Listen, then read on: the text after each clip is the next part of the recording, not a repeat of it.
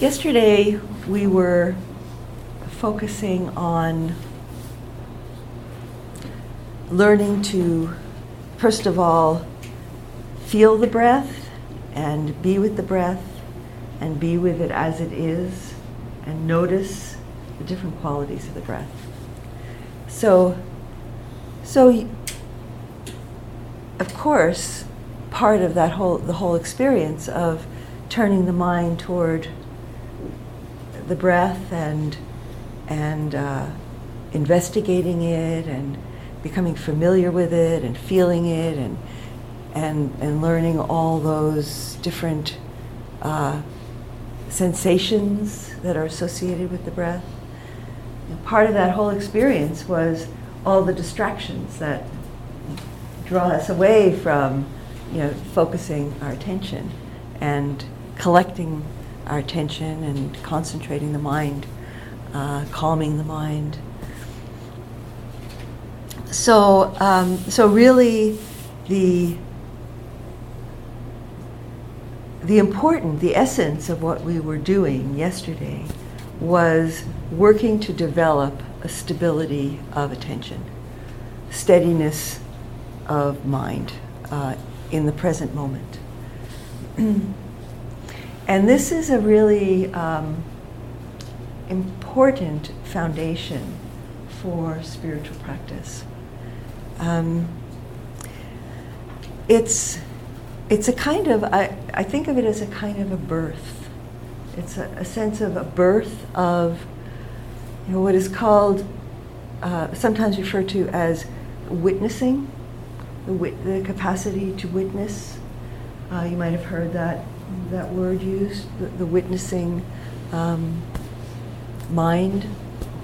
So the witnessing mind, as I said in the Dharma talk, it's non-judgmental, it's open, it's accepting, it's not trying to fix, it's not trying to change, doesn't push away or resist, doesn't grasp. This witnessing mind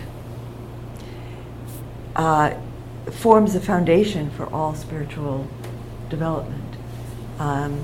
It's a kind of a birth, and spiritual birth. And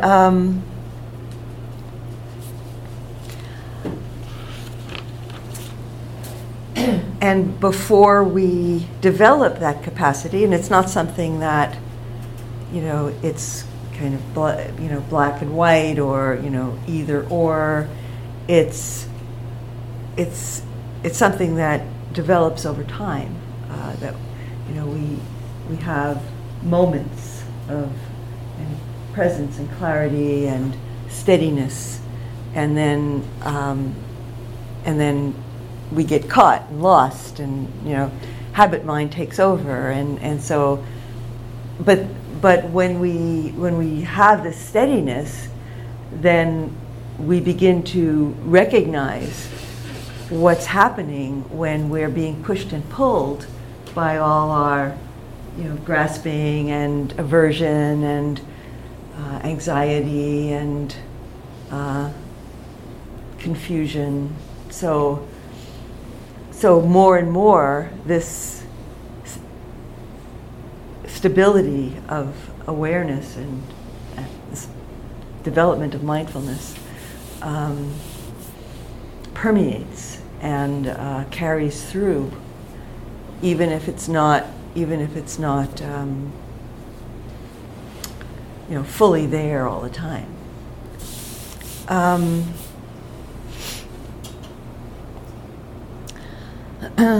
And it helps us as we are developing.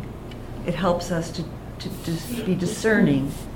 It helps us in our practice, in our choices, and the choices that we make moment by moment in our daily lives. On retreat, we're making choices, but there's a much more limited range of choices that we make. But in our daily lives, we're making choices moment by moment. And this presence of awareness gives us the stability to make skillful choices. in our practice, in the traditional teaching of Buddhism, there's teaching on 4 right efforts. And Buddhadasa Bhikkhu has a very beautiful way of framing these 4 right efforts. Buddhadasa talks about practicing Dharma as developing life. You know, he says we're nature. You know, we are nature, and practicing Dharma is developing life in a way beyond how it normally develops. So he says, first of all, the first right effort, which the traditional framing is abandon what is harmful. He says, to prevent from arising that which is harmful to life. To prevent from arising that which is harmful to life. So that makes a lot of sense. You know, we practice hygiene. We try to keep our health good. We try to eradicate diseases, and not only in beings but also in gardens and farming crops and so on. So we try to prevent people from doing harm to others, to other people, other beings. So that makes a lot of sense, to prevent from arising that which is harmful to life. And so as we have this steadiness of attention, we are aware when an intention or an impulse or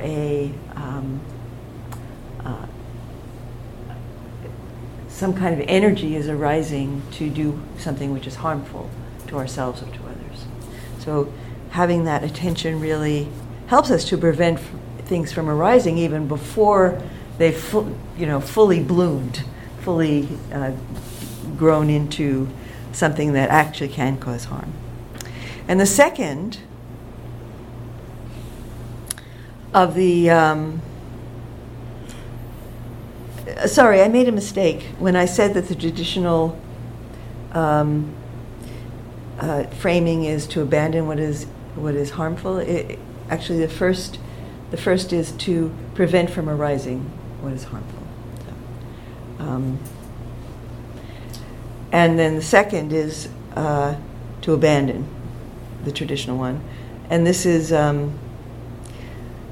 Buddhadasa's is to eradicate, heal, and transform that which has already risen that is harmful to life. Eradicate, heal, and transform. So that's interesting. Sometimes we can transform energies that are present within us into that we may be using in a way that's harmful, but we can transform it into what's beneficial, or we can learn from it, heal and transform.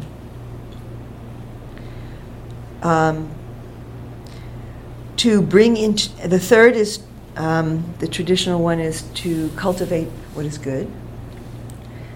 So Buddhadasa says to bring into being that which is beneficial, useful and beneficial for life.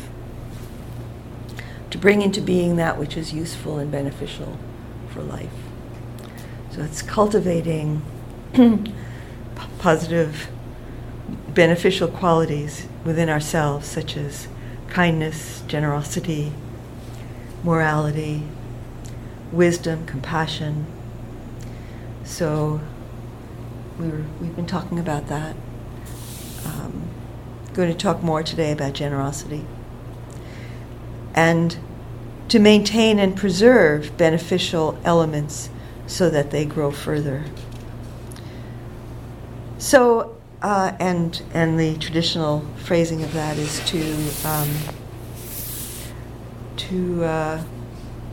it's similar, to cultivate the good, to bring into being the good is the third, and to cultivate it. I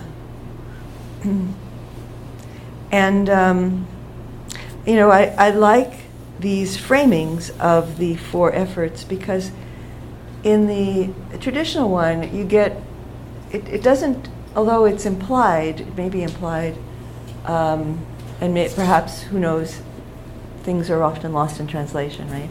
But you don't get such a strong sense that these are efforts which are not only for ourselves but for the world. And in Buddhadasa's framing, I really hear it. He's talking about life.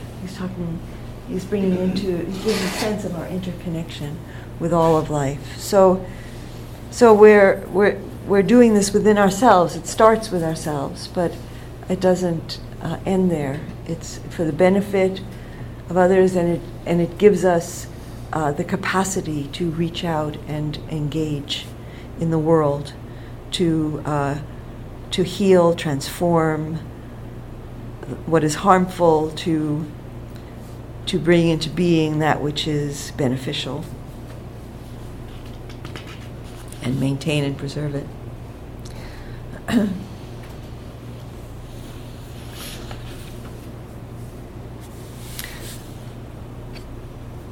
So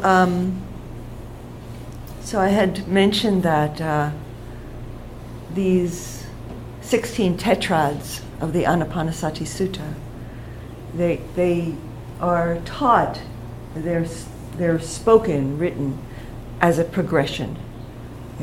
That you begin to just pay attention to the breath, just accept and be with the breath as it is, and then that in itself is calming, and it brings us into the body, and then we become more present in the body. We feel the whole body, and that brings more calming of the body, and that opens to joy, and so on. So we went through this yesterday, and when one of the different teachers have made very interesting commentary, and I think I might have mentioned that the Anapanasati Sutta itself is pretty bare bones. So it says, this is, one trains oneself, breathing in, I cultivate calmness, breathing out, breathing in, I calm the body, breathing out, I calm the body.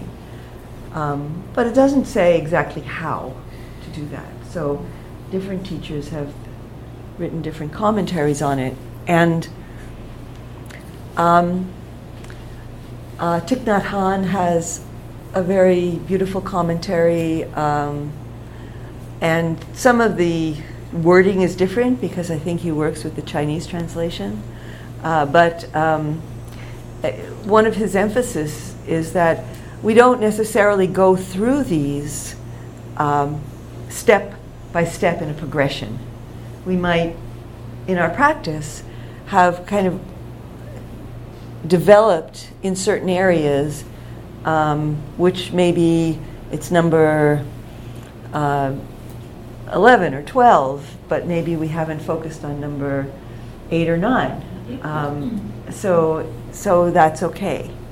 That just happens naturally in practice, that things open up, and then reading the discourse may help us to see where we haven't actually realized certain kinds of things in our practice.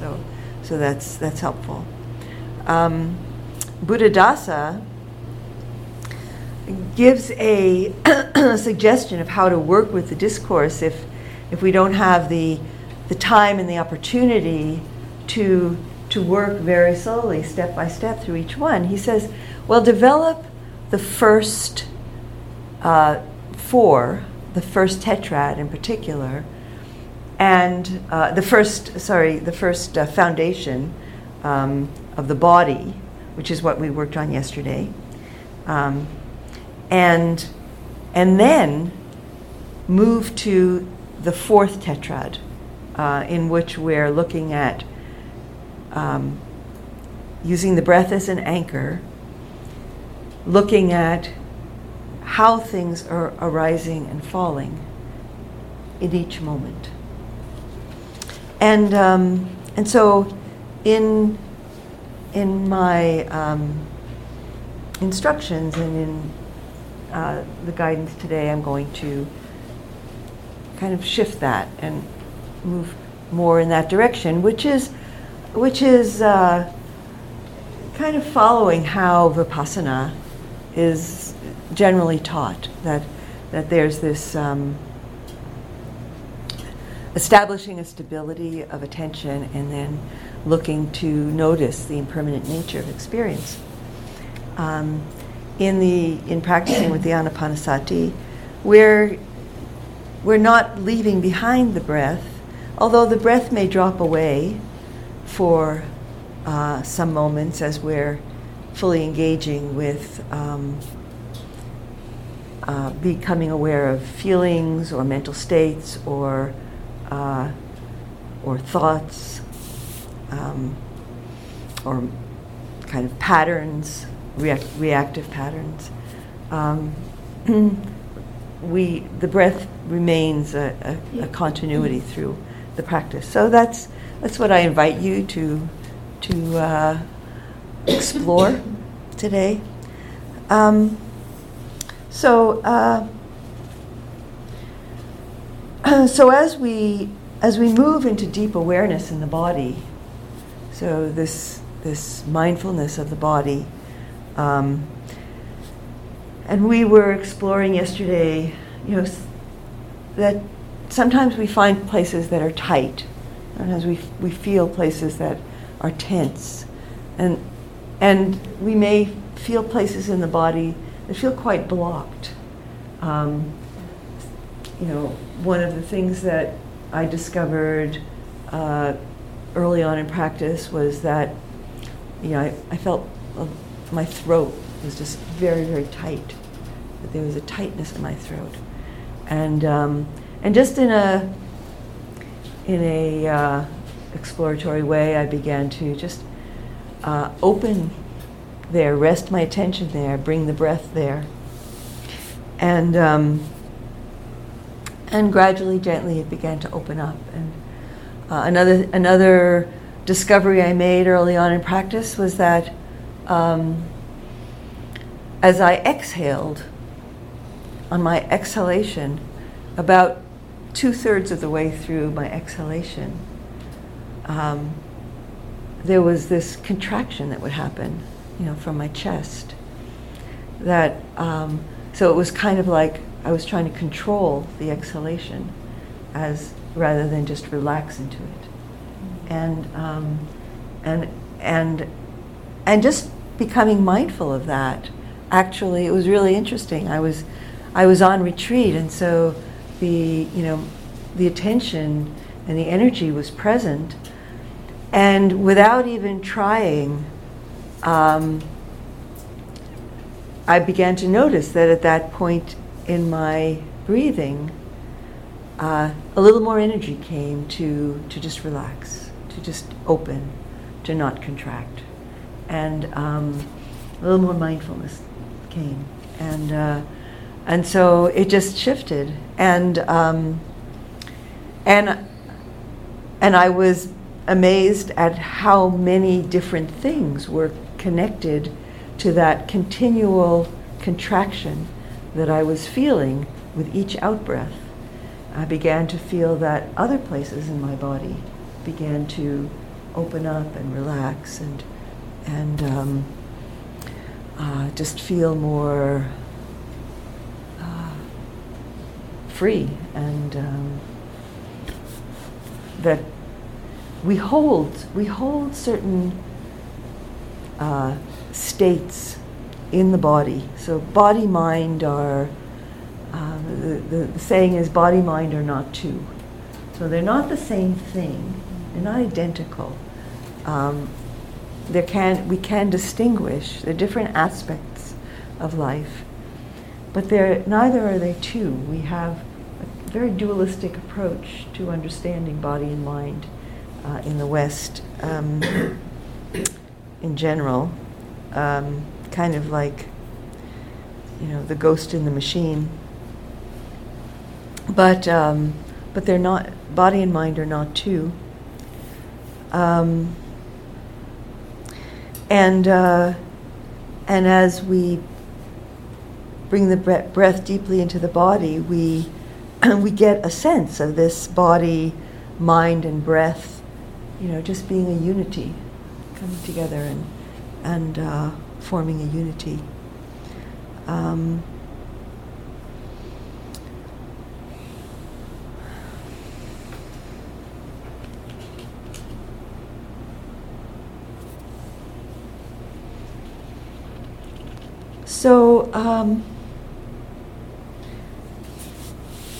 So we're working with forces of nature, our own bodies and minds, and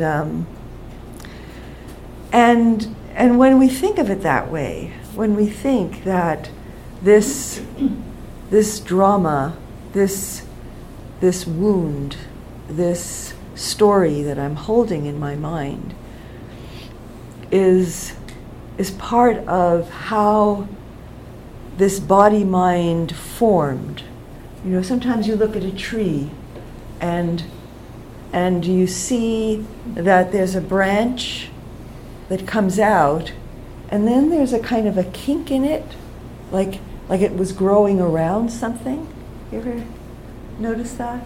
Like there must have been at some point a tree in its way, and it kind of grew around it and formed a kind of a kink and then continued straight up. But then that which was an obstacle disappeared, but it still holds that shape that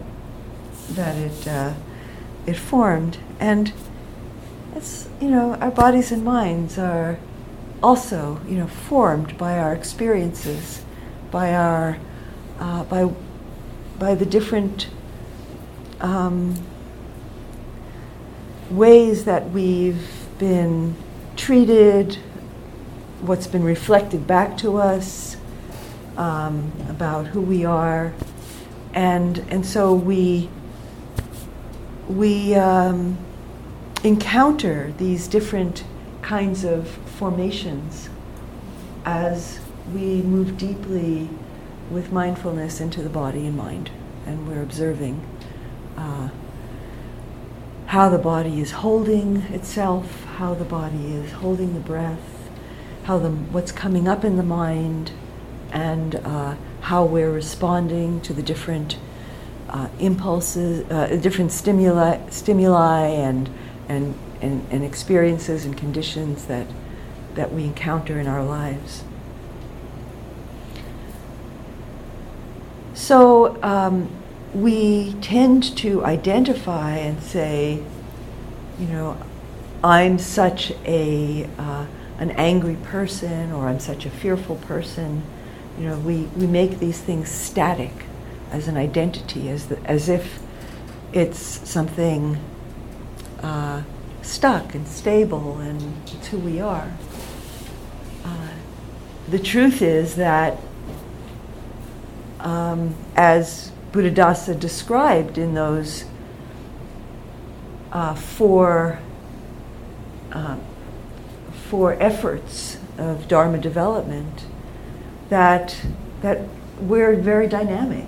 We can eradicate, heal, and transform different energies, and we can call forth and cultivate and bring into fullness, other energies, and which are more skillful and beneficial for ourselves and others.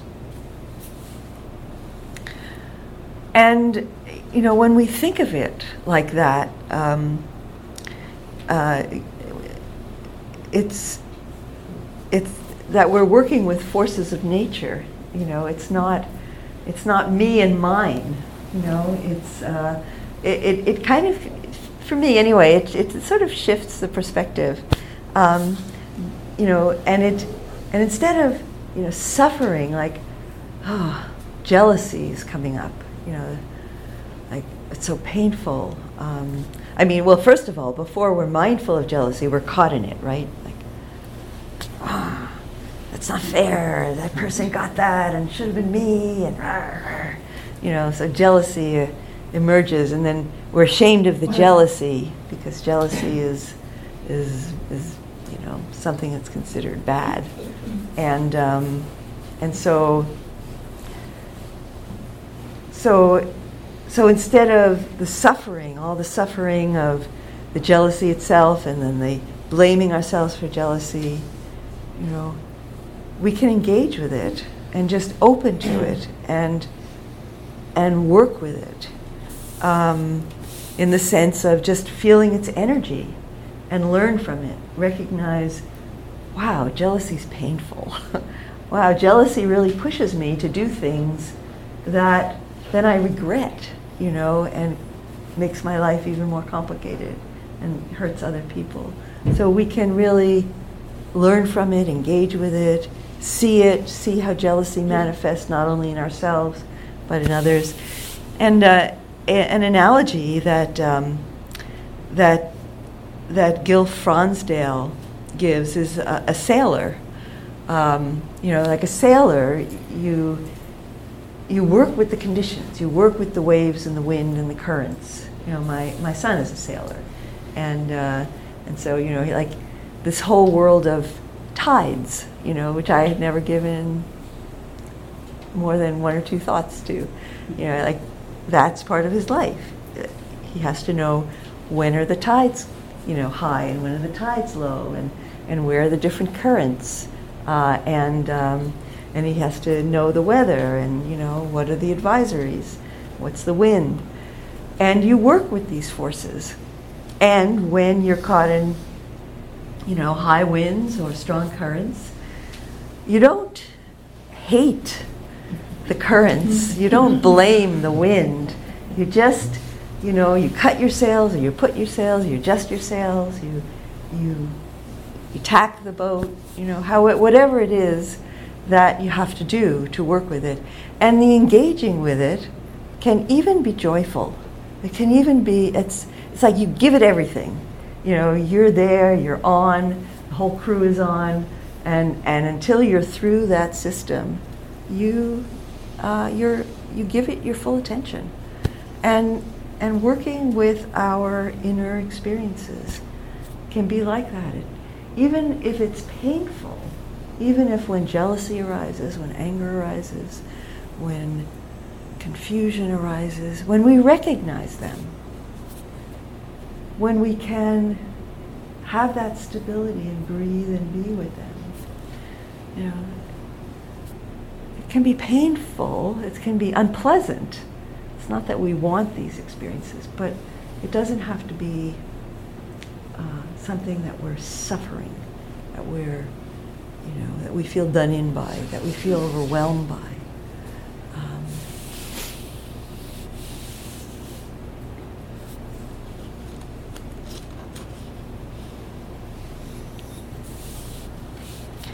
And so how do we do that?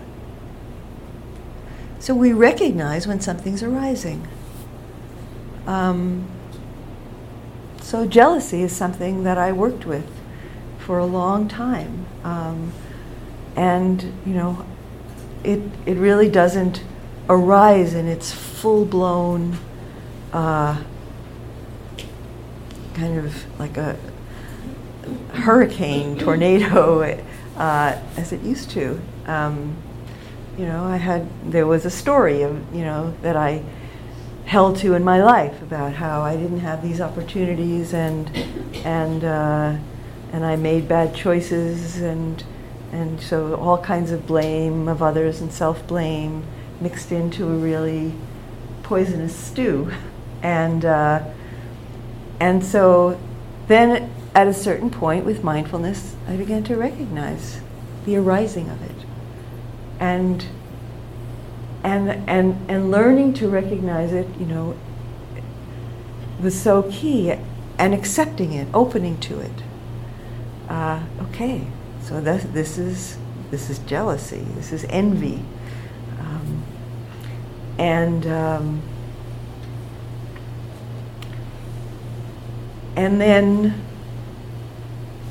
just allowing it to move through the system, like having that stability, having that ballast, to use the boat analogy, or that, rudder of mindfulness.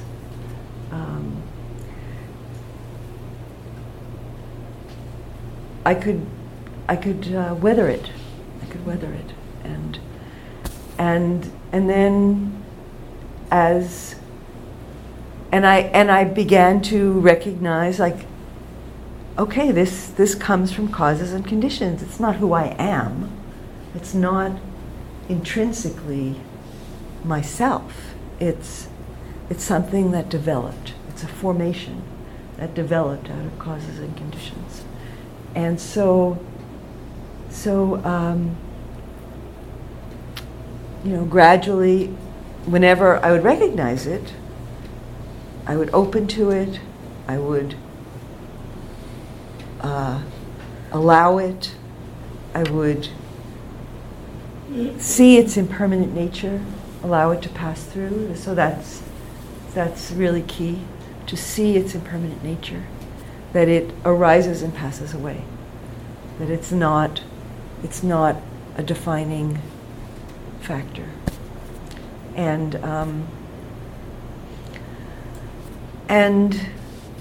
so seeing it at earlier and earlier stages, so more and more subtle. Oh, there's a little bubbling up. Oh, okay, it's gone. So it becomes more and more subtle until these, what we don't cultivate by,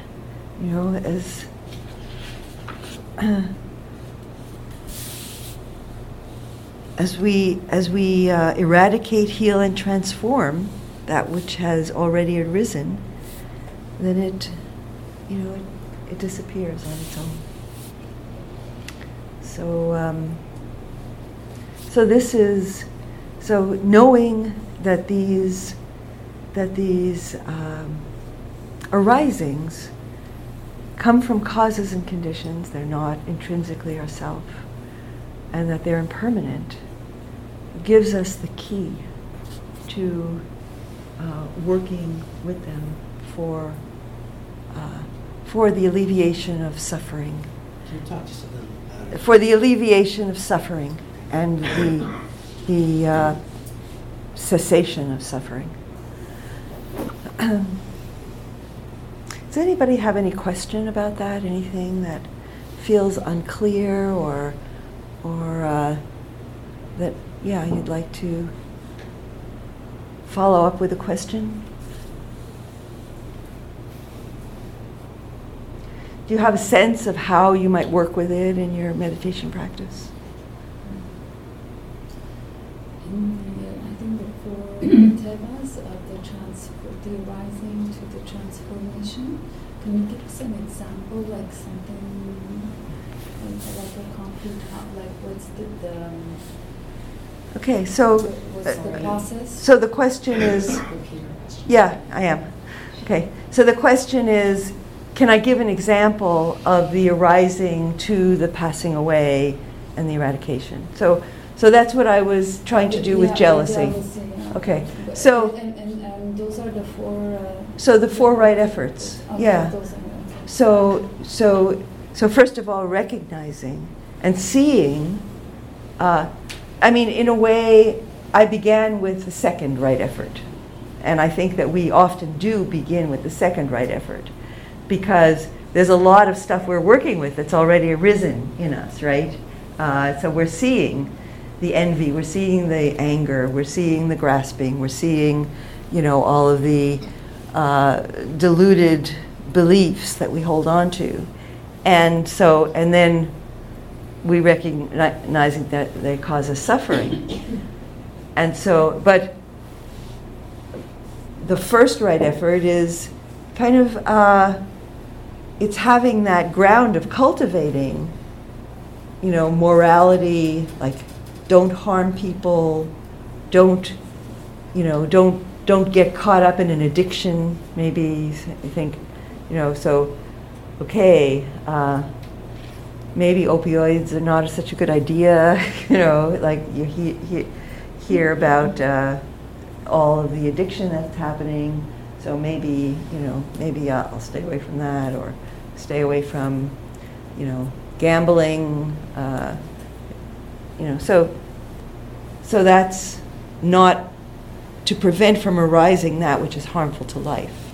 So it's kind of having foreknowledge of that which is harmful and avoiding it. But mostly we're starting with the second one, which is, okay, there's lots that's harmful to our lives that's already been, growing in us. And so how can we eradicate, heal, and transform that? And so, so recognizing these things and see,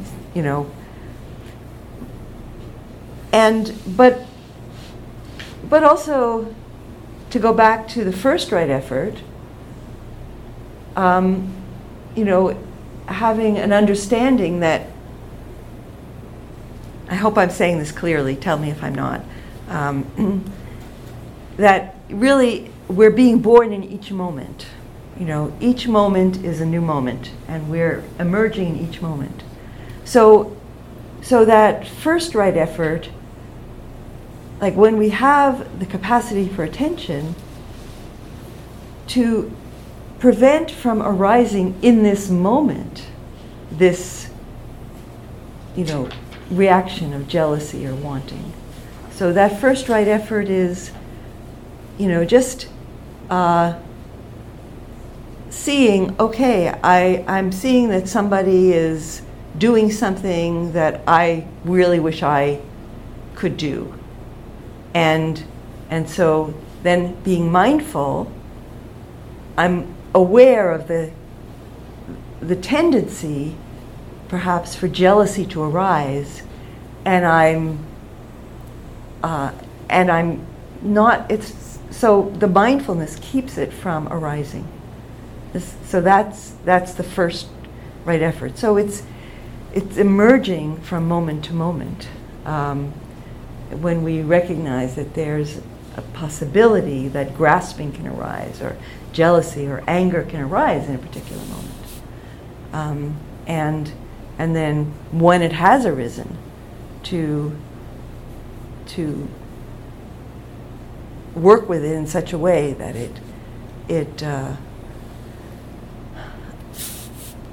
it transforms itself, it heals itself, it liberates itself.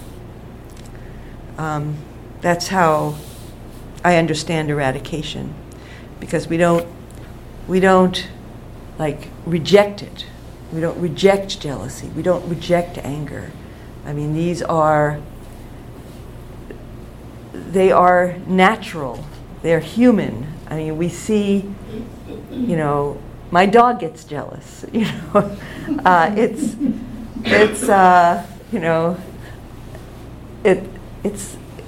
It's not that it's evil, so we don't need to feel shame. But we have the capacity to recognize that it's not skillful and can be harmful.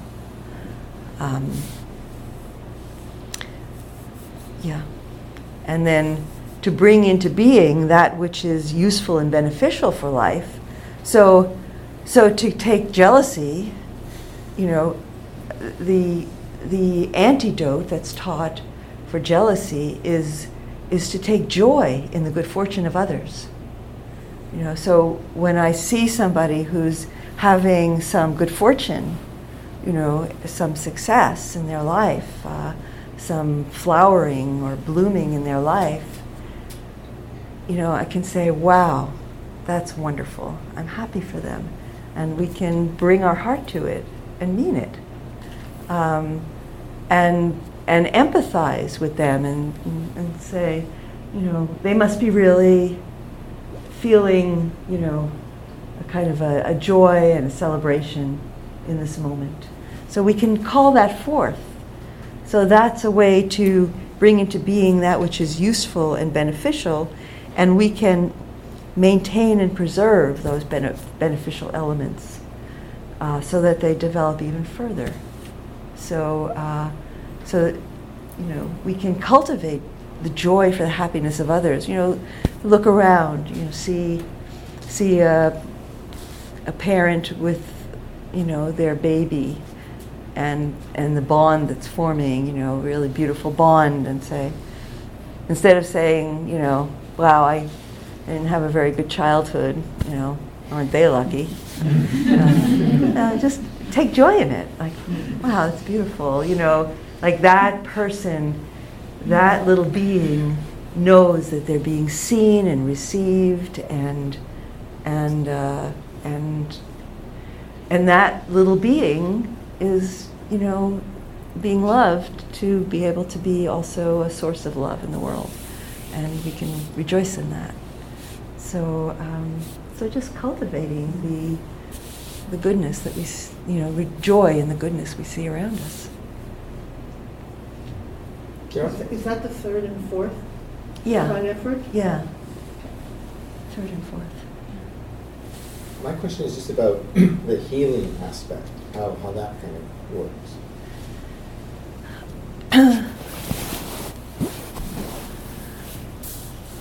I think part of healing is simply accepting. Accepting that this was part of our experience. I think maybe part of healing also can be recognizing that that from the deep suffering that might have occurred, that also deep compassion can grow. And other gifts that help us to be open and present in the pain of the world. So one of my deepest learnings has been the death of my son. My older son died 10 years ago. And I felt I felt when that happened that I just was on a grief retreat. It was just giving space for that grief to be felt and to be honored and known, and not to hold on to it, but to just let it move through me, and to see it whenever it came up, and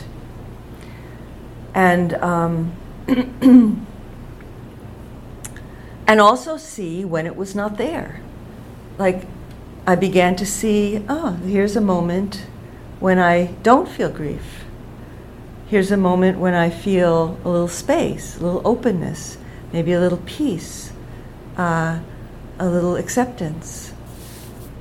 And so, but that opening to that grief and knowing that I have survived that and I have lived through that and I have accepted it, and not getting caught in stories of blame and anger, but just receiving it as part of life. And then as I went along, I began to see, wow, so many mothers and fathers have lost their children, like so many. It happens so much in wars, in childbirth, in childhood illnesses. Like, how many, countless parents have lost their children. And we have this idea that it should never happen, but it does. And it's happening right now. The children are being killed. Children are dying from illness that could be cured. That, if they only had the medicine. So it just has enabled me to stand in the fire of maybe I'm sure there are greater griefs than I experienced.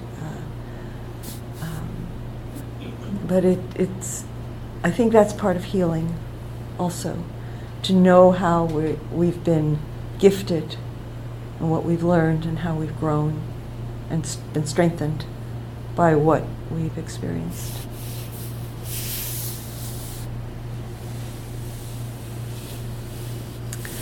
So let's just sit for a minute before we go on to our walking meditation.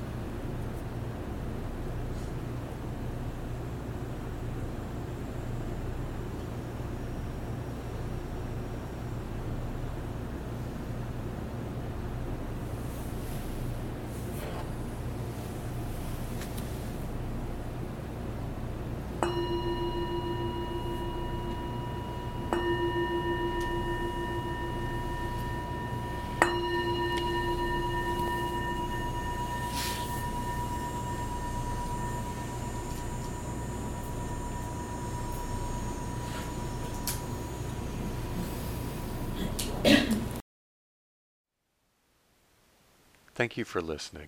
To learn how you can support the teachers and Dharma Seed, please visit dharmaseed.org/donate.